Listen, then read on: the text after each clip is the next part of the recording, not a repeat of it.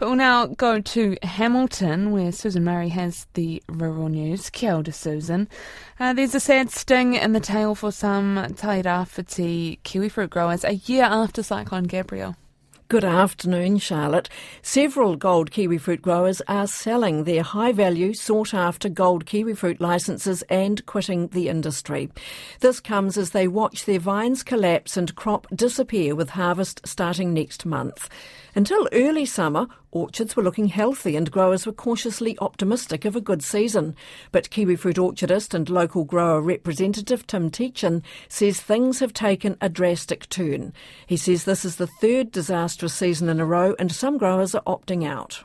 You can sell the licence for kiwifruit separately to the land, and so there are older growers who, are looking at a 5-year project just to get back into production, who are thinking, hey, maybe I'll just sell the licence and do something different, put grapes in or grey sheep. I know of 2 that have made the decision and put their licence up. Yeah, I'm sure that there's others that are discussing it and looking at it.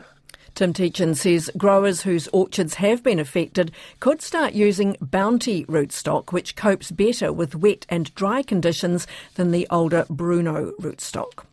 And the head of the grower group NZKGI, Colin Bond, says it's a similar story in other regions with soft fruit, shrivelling fruit or vine collapse in Hawke's Bay, Eastern Bay of Plenty, Coromandel, Northland and Pukekohe. Mr Bond says for a few growers in each region it's the third tough time. You have to look behind the headline numbers. So at an industry level, we're really excited about the year, and in general, most growers are looking forward to a fantastic season. But you've got to feel sorry for people who had 2 tough years, which most in the industry did. No one wants to add a third to that list, and unfortunately there are growers in those regions that are looking at least 3 years now of poor conditions, and for some of them, they have to replant. It's going to be many more years before they're back to full production.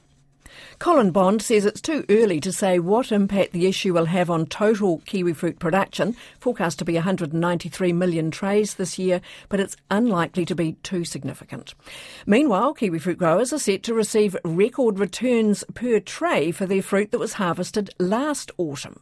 In its final forecast for the 2023-24 season, Zespri says green returns are up about 60% on the year before and gold returns nearly 30% higher. It says the green fruit's been worth a lot more because the crop volume was low following spring frosts, and that's helped good sales in Europe in particular. To other news, state-owned farming company Pāmu has replaced quad bikes on all its farms across the country. Also known as Landcorp, the company launched a health and safety program back in 2017 after 3 staff deaths in 6 months. Chief Executive Mark Leslie says due to the number of quad bike-related deaths on farms generally, Pāmu made the call to remove 440 quad bikes off its 110 farms.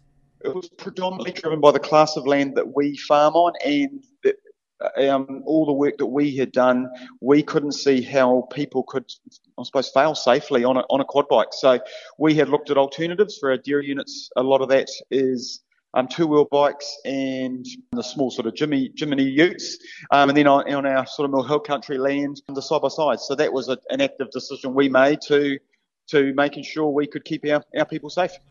Mark Leslie says the 5-year program hasn't been cheap, but improving farm safety on farms is a priority. Our estimates that from a capital perspective, and as you go through like anything, a replacement cycle, it probably costs us $1 million plus a year in additional capital and sort of 600 or 700K a year in operational expenses. So absolutely not a cost to be forgotten about, but equally you can't put a cost on people's lives either. So we believe it's the right decision, and we'd far prefer to look at other areas where we can drive performance and reduce cost and ensure we get our people home safe every day. Pāmu Chief Executive Mark Leslie. A government announcement promoting the use of more wool in state-owned buildings is imminent. There was outcry last year when the Ministry of Education announced plans to fit out almost 800 rural schools with synthetic carpet imported from the United States. In National and New Zealand First's coalition agreement, it says government agencies will be directed, where practical and appropriate, to use wool in their buildings. Associate Minister of Agriculture responsible for wool, Mark Patterson, says work is underway on that now. We're just working through with officials the intricacies and the detail, but that we hope to have an announcement in not too distant future, just outlining what we are doing, and that alone will create quite a bit of demand for wool internally, which is good news. In its own, it won't move the needle enough, but it's all part of a bigger picture that we're bringing together. Mark Patterson. Apple Pet Food and Logistics Group Scales Corporation has reported a 35% drop in profits for the full financial year ended December 2023. It's posted a profit of $24.7 million. The company says Global Proteins, which is part of the pet food sector, performed strongly. Logistics earnings were down.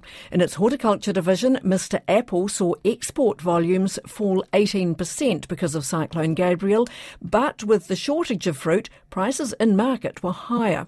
Scales Chair Mike Peterson says apple harvesting for the 2024 season is underway, with fruit volumes and early demand looking strong. Meanwhile, Managing Director Andy Borland has been reappointed for a further 5-year term.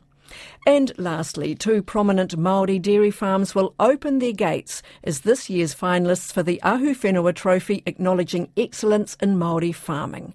Wairarapa Moana Ki Poakani Incorporation of Mangakino in the Taupo district and the Whakatohea Māori Trust Board in Opotiki were named as the finalists at a special function in Parliament yesterday.